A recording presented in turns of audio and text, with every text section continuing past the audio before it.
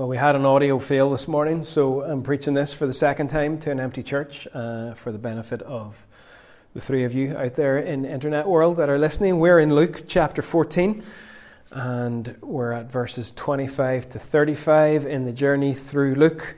Let me read these verses from the NIV. Large crowds were traveling with Jesus, and turning to them, he said, "If anyone comes to me and does not hate father and mother, wife and children, brothers and sisters, yes, even their own life, such a person cannot be my disciple.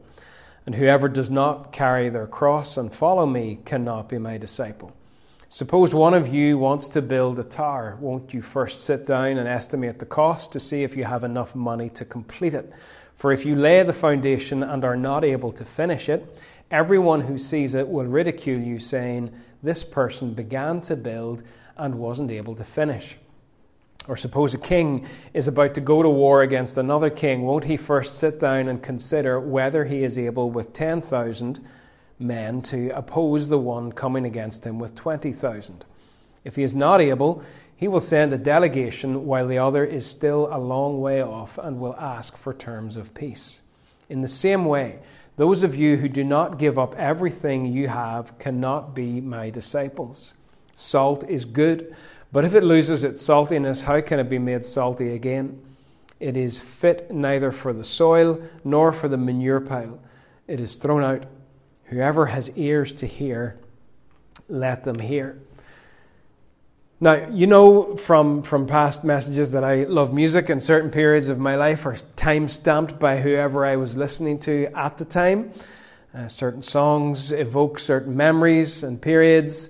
And in the mid to late 1990s, after a long period of time listening to all-male, mainly American rock bands, I wanted to try a female voice and went into a record shop and bought a CD by a lady called Sheryl Crow in order to introduce myself to the concept that indeed a female singer could be a good thing as well, and she was. And I then began my Sheryl Crow phase that went on for just a few years and involved also seeing her live in Newcastle upon Tyne. And she has a song buried away in the middle of her first album, an obscure song on an obscure album that's called "No One Said It Would Be Easy." And the next line of the song is, "But no one said it'd be this hard." And it's a line that comes to my mind at times whenever the Christian life seems to be particularly difficult. Whenever the journey of following Jesus or the journey of leadership or whatever it may be becomes challenging and wearying, I find myself thinking, no one said it would be easy, but no one said it'd be this hard. But I can't say that about Jesus, because he did tell us that it would be this hard. He told us clearly how hard it would be, and that those who would follow him need to count the cost. If we're not aware of how hard it is to be a follower of Jesus, it's not because he didn't tell us, it's because we didn't listen. It's become traditional in this part of Luke for me to say at the start of pretty much every message, this is a hard passage. But once again today, this is a hard passage. Jesus says some very difficult things here, but there's freedom in it as well. There is freedom in following Jesus. There is freedom in counting the cost and realizing the things that we will have to lay down, give up in order to follow him. A lot of people start off on the journey of following Jesus, but somewhere along the line, it seems to fade out. And a word that you sometimes hear is that they get disillusioned. Disillusioned. But the very word disillusioned is used to describe someone who has been following an illusion. They have not been following the real thing. They have been separated, they have been disappointed, they have been let down by their illusion of what Jesus should be like, hence they are disillusioned. And the reason is because sometimes we fabricate a view of Jesus that is not actually the Jesus we read about in the Gospels. And therefore, after a period of time, we become disillusioned because our illusionary Jesus is not actually the real thing. Jesus has warned and mentioned in other places in the Gospel of Luke about the real possibility that the seed of the Word will germinate and will begin to grow in a heart. But after a while, the heat comes on and the little plant fades and wilts and dies. Or after a while, the cares of this life begin to choke the little plant that is growing. He has also spoken to those who put their hands to the plough and then look back at what's behind them. So this is a weighty passage about what it costs you and I to follow Jesus. He paid the cost for our sins. He's the only one who could atone for our sins. He's the only one who could see that temple veil torn in two and make a way of access for us to go to the Father. There is no way to the Father but through Jesus. It's a songwriter, I think, from Armagh years ago who wrote a hymn called "There is a Green Hill Far Away." And there's a line in it that says, "He only could unlock the gate." So Jesus is the one who has paid the cost, that has thrown open the door, and that has allowed the invitation to follow him to be a reality. So that cost is his cost. We can't pay that. But as we approach the door and as we walk through the door, Jesus wants us to know there is a cost involved in following him. We don't do these things. We don't pay a cost that allows us to enter. But when we do enter, there is a cost. The setting of this passage today is in between two meals, which is no surprise in Luke where there are so many meals. In the early portion of Luke 14, Jesus is eating with Pharisees. It's the last time that he eats with them. And then in the early part of Luke 15, as he is about to go into parables of lost things, he's eating with tax collectors and sinners. In between the two meals, he is journeying, and there are crowds accompanying him. This is pretty common for crowds to accompany Jesus, for people to follow along at a safe distance, to show a degree of interest, but they are not fully committed disciples. And Jesus makes a distinction between them. The crowd know that he's going to Jerusalem, and they probably think that when he gets to Jerusalem, he will overthrow their Roman oppressors. He will confront Pontius Pilate, and he will establish his kingdom. He will indeed, when he gets to Jerusalem, confront Pontius Pilate, but he will do so in chains and with blood already dripping from his severely beaten body. He will inaugurate, he will set up a kingdom, but not in the way that people expect it. Hence, I'm sometimes reluctant, as I mentioned last Sunday night at our baptismal service, I'm sometimes reluctant to use the term Christian because there's a vagueness to it in the modern usage of it. There's even more vagueness about the term believe in God. Do you believe in God? So many people will say yes to that. A smaller number might say, yes, I'm a Christian. But I like to use the term following Jesus. Are you following Jesus? And as we baptized people last Sunday night, I was careful to think about what I would ask them before they went into the waters of baptism.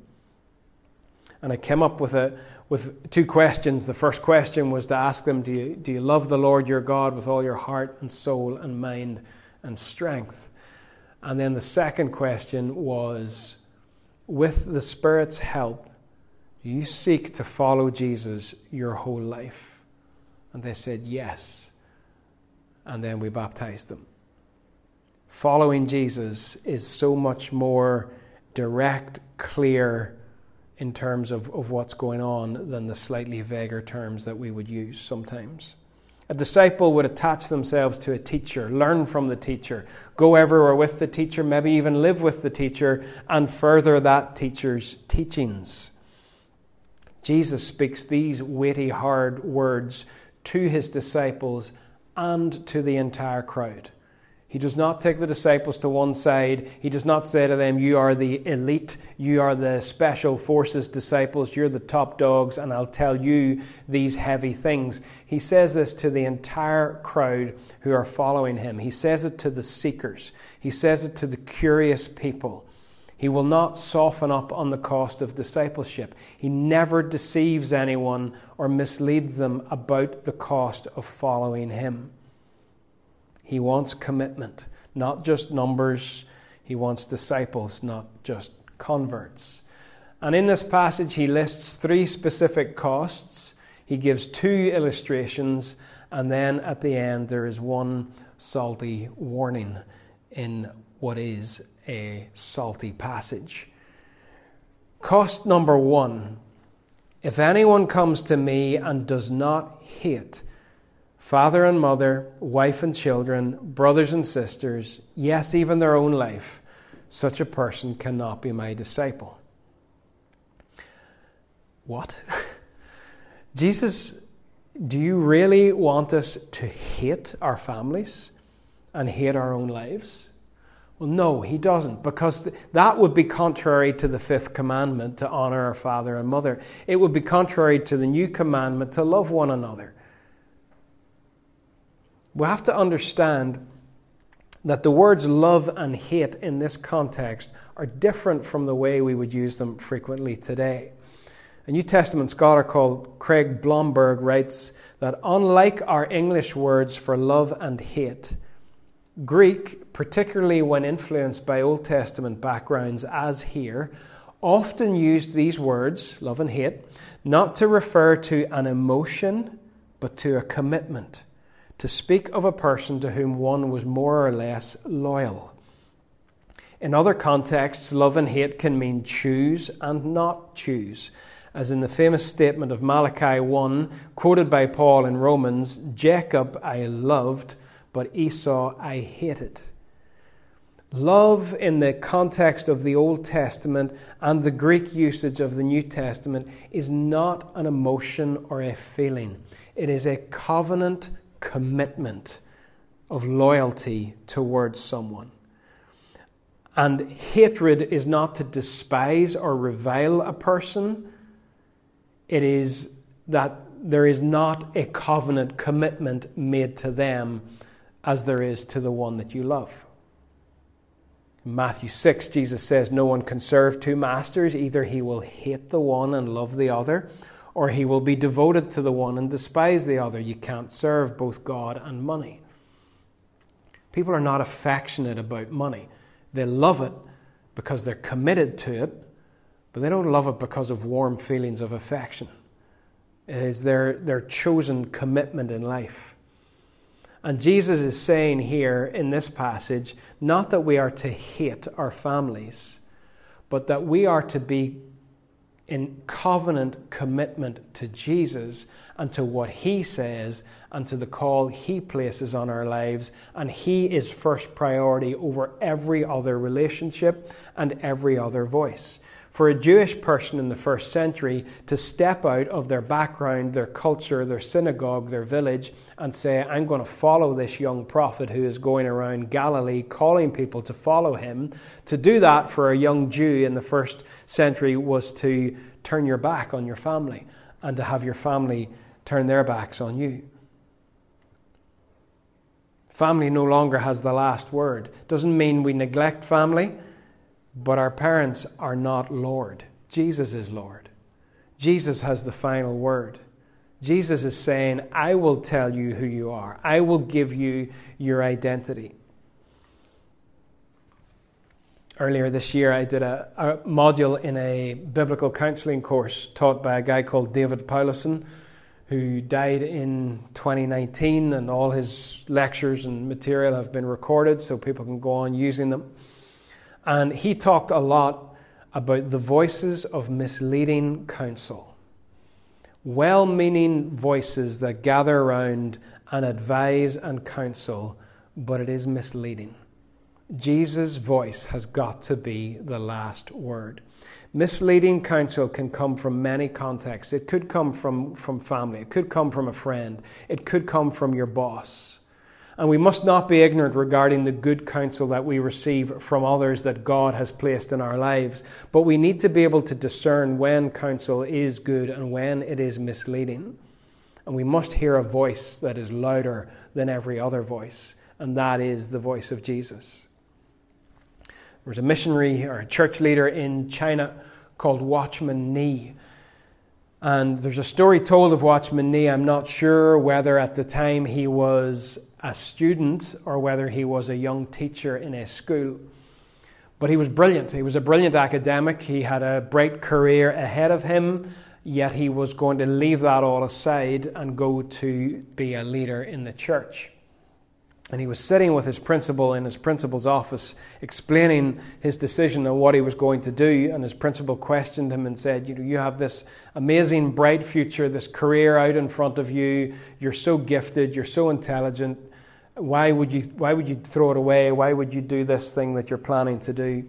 And Watchman Nee said to him, Sir, I hear a voice that you do not hear.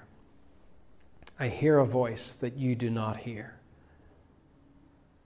And ironically, when we put Jesus' voice ahead of every other voice, our relationship with him ahead of every other relationship that we have, we become better in all of those other relationships. The most important thing I can do as a husband is to have Jesus' voice and my relationship with Jesus as my top priority. I will then be transformed more into his likeness, and I will be a better husband. The same goes for me as a father. My most important thing that I can do for my kids is to love Jesus more than anything and anyone. And then as I'm transformed into his likeness, I'll be a better father. I'll be a better employee as I follow Jesus and have his character formed in me. I'll be a better person to work with and to work for. The second cost is to carry your cross in verse 27. We sometimes use the term, this is my cross to bear, to refer to some sort of minor inconvenience in life like a sore knee or a difficult colleague. This is not what it means in the first century context. To bear your cross, to carry your cross, was to go to your death. If anyone saw you carrying a cross, they did not think that you maybe had a sore knee or a difficult colleague. They knew that you were going to be executed, and you had to carry the horizontal cross beam of the cross to the execution site. Carrying your cross means dying with Christ. Dying to old attitudes of envy, strife, jealousy and anger and selfishness and pride, and turning to follow Jesus in newness of life. That is why we baptize disciples in the Great Commission. Jesus says, make disciples, baptize them. Because a disciple, a follower of Jesus, counts the cost, chooses to carry the cross, dies, and rises again to newness of life, symbolized by baptism. We're not following political leaders like Rishi Sunak or Joe Biden. We're not following billionaires like Elon Musk or Bill Gates. We're following a man who before his mid-30s was ripped apart by Roman whips and nailed to a cross and killed. That's who we follow. And to follow him will involve suffering. It might not be physical. It might be. It may be relational. It may be financial. It will definitely be spiritual. But there will be suffering in the Christian life. It goes with the territory. It is unavoidable. No one gets through it without suffering. We are following a suffering servant, Messiah. Dietrich Bonhoeffer famously said in The Cost of Discipleship, when Christ calls a man, he bids him come and die. So on Sunday night, we buried people in the waters of baptism, and then we resurrected them again in newness of life.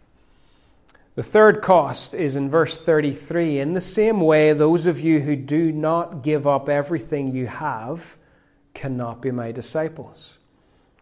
Not only do we need to elevate Jesus above every other relationship and have covenant commitment to him, not only do we need to bear our cross and die to ourselves and our ambition, we also need to be detached from the materialism of the world. John Stott described materialism as that which tethers our hearts to the earth. If an animal is tethered, it is tied to a post that is driven into the ground, and the only part of this huge planet that animal can explore is defined by the length of the rope, which is the radius of the circle in which that animal can move. It cannot go beyond that. And materialism, John Stott says, is like a tether. It ties us. It does not allow us the freedom to fully live and fully enjoy life. It does not allow us to soar. It ties us and it binds us, and it keeps us from soaring with Jesus as we were designed to. I think what Jesus is getting at here is not that he wants us to go home this afternoon and give away our car and our house and whatever money's in the wallet or in the bank.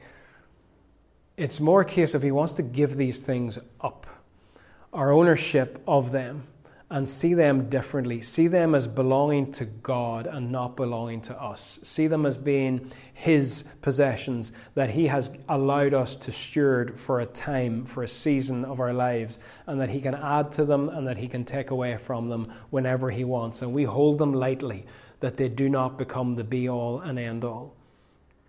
One of my favorite movies is Heat, a cops and robbers film on a grand scale where Al Pacino is a cop and Robert De Niro is a robber.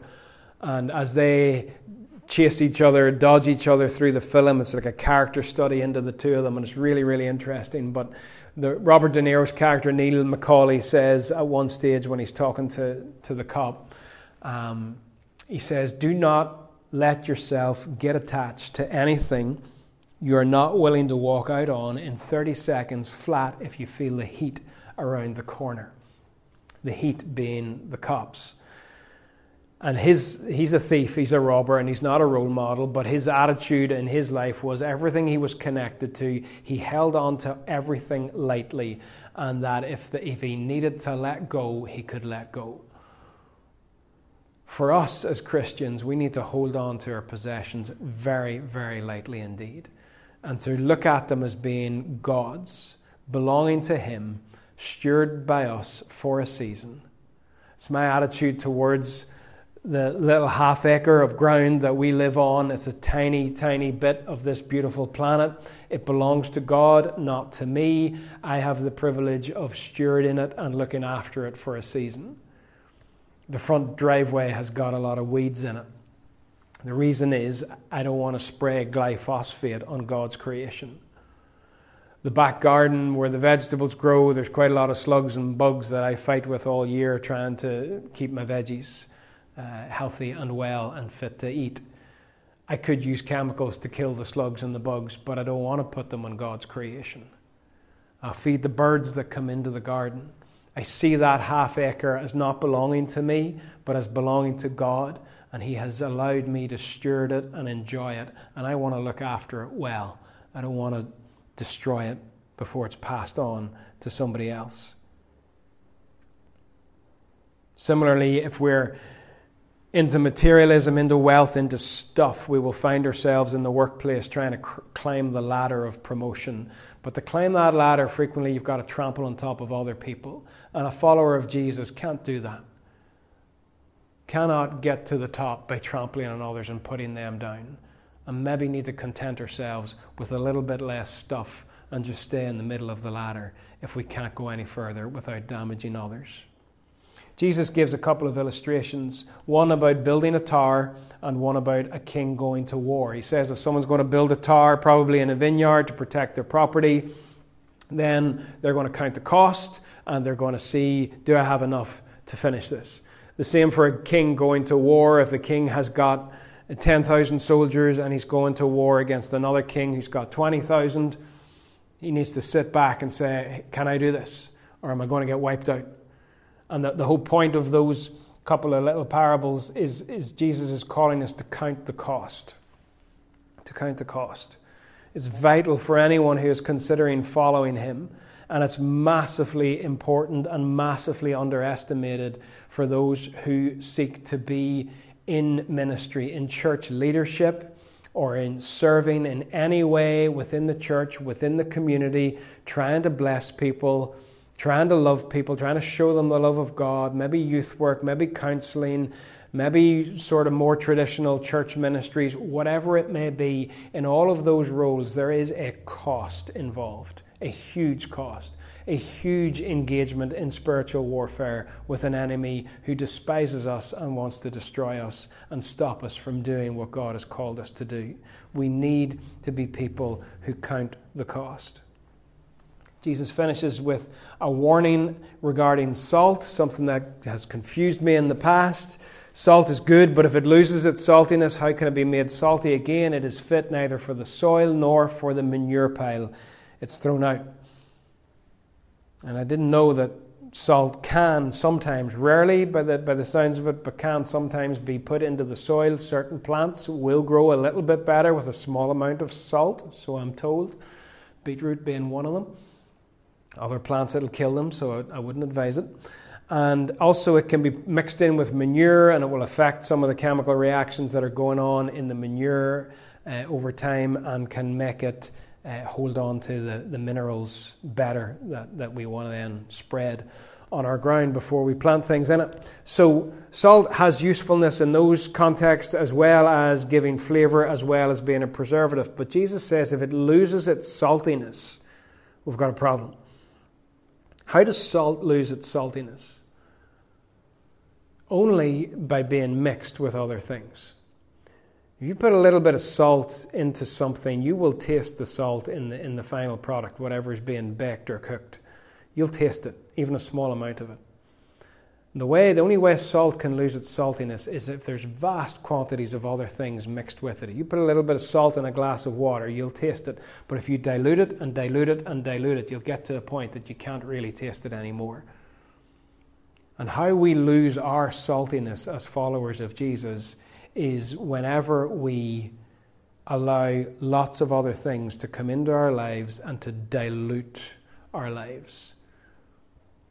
We lose our saltiness. We lose our ability to preserve and to flavour society around us. And Jesus says that disciples who have lost their saltiness, in this picture, it's pretty harsh. All through this passage, he's been very strong, very extreme in his choice of words. He says that salt that's lost its saltiness is no good to even throw on the ground or in the manure pile. It gets just thrown out. And our discipleship, our love for Jesus, our ministry to a hurting world is ineffective if our lives are full of mixture that has diluted out the character and the love of Christ that we have.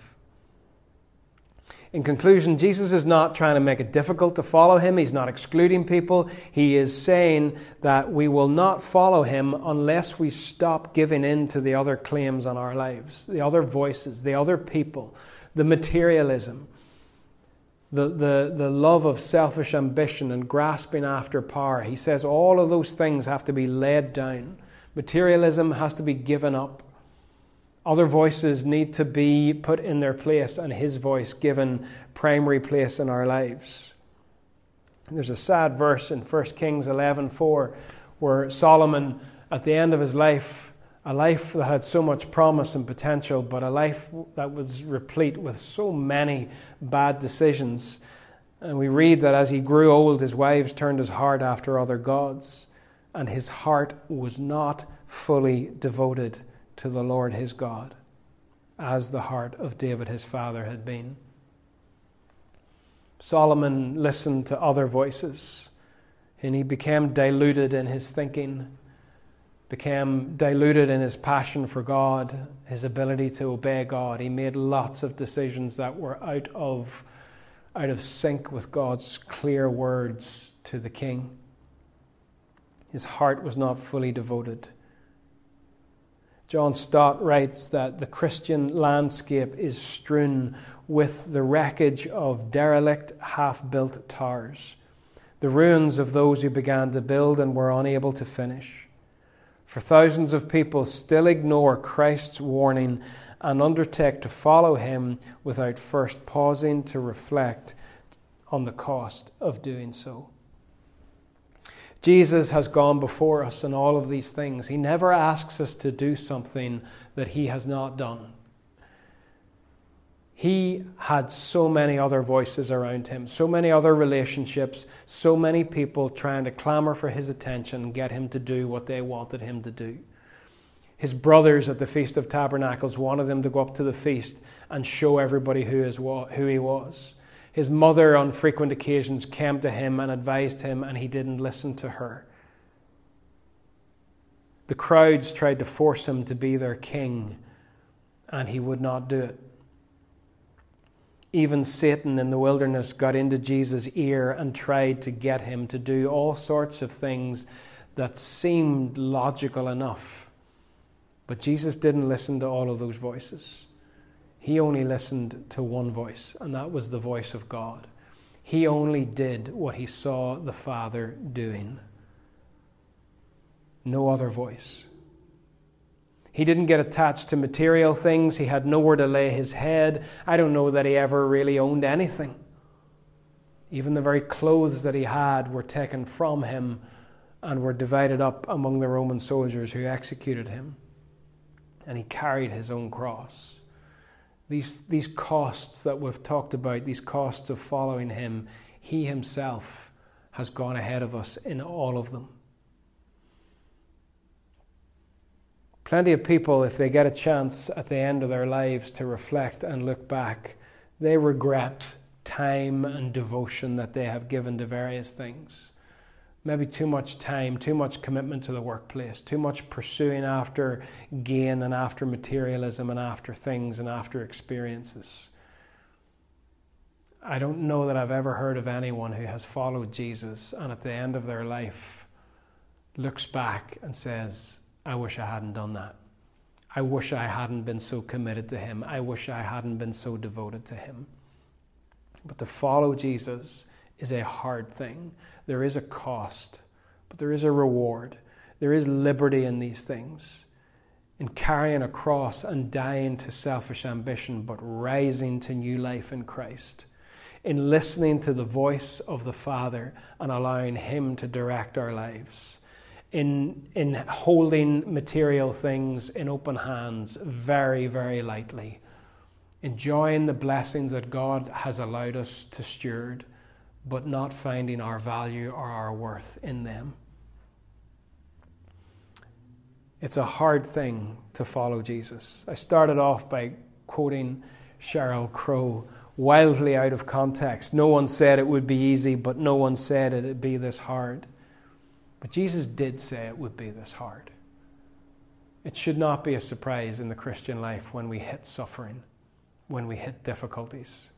Jesus did say clearly how hard it would be. So I'll move from quoting Miss Crow to quoting Rend Collective from Bangor, who say, I've counted up the cost, and you are worth it.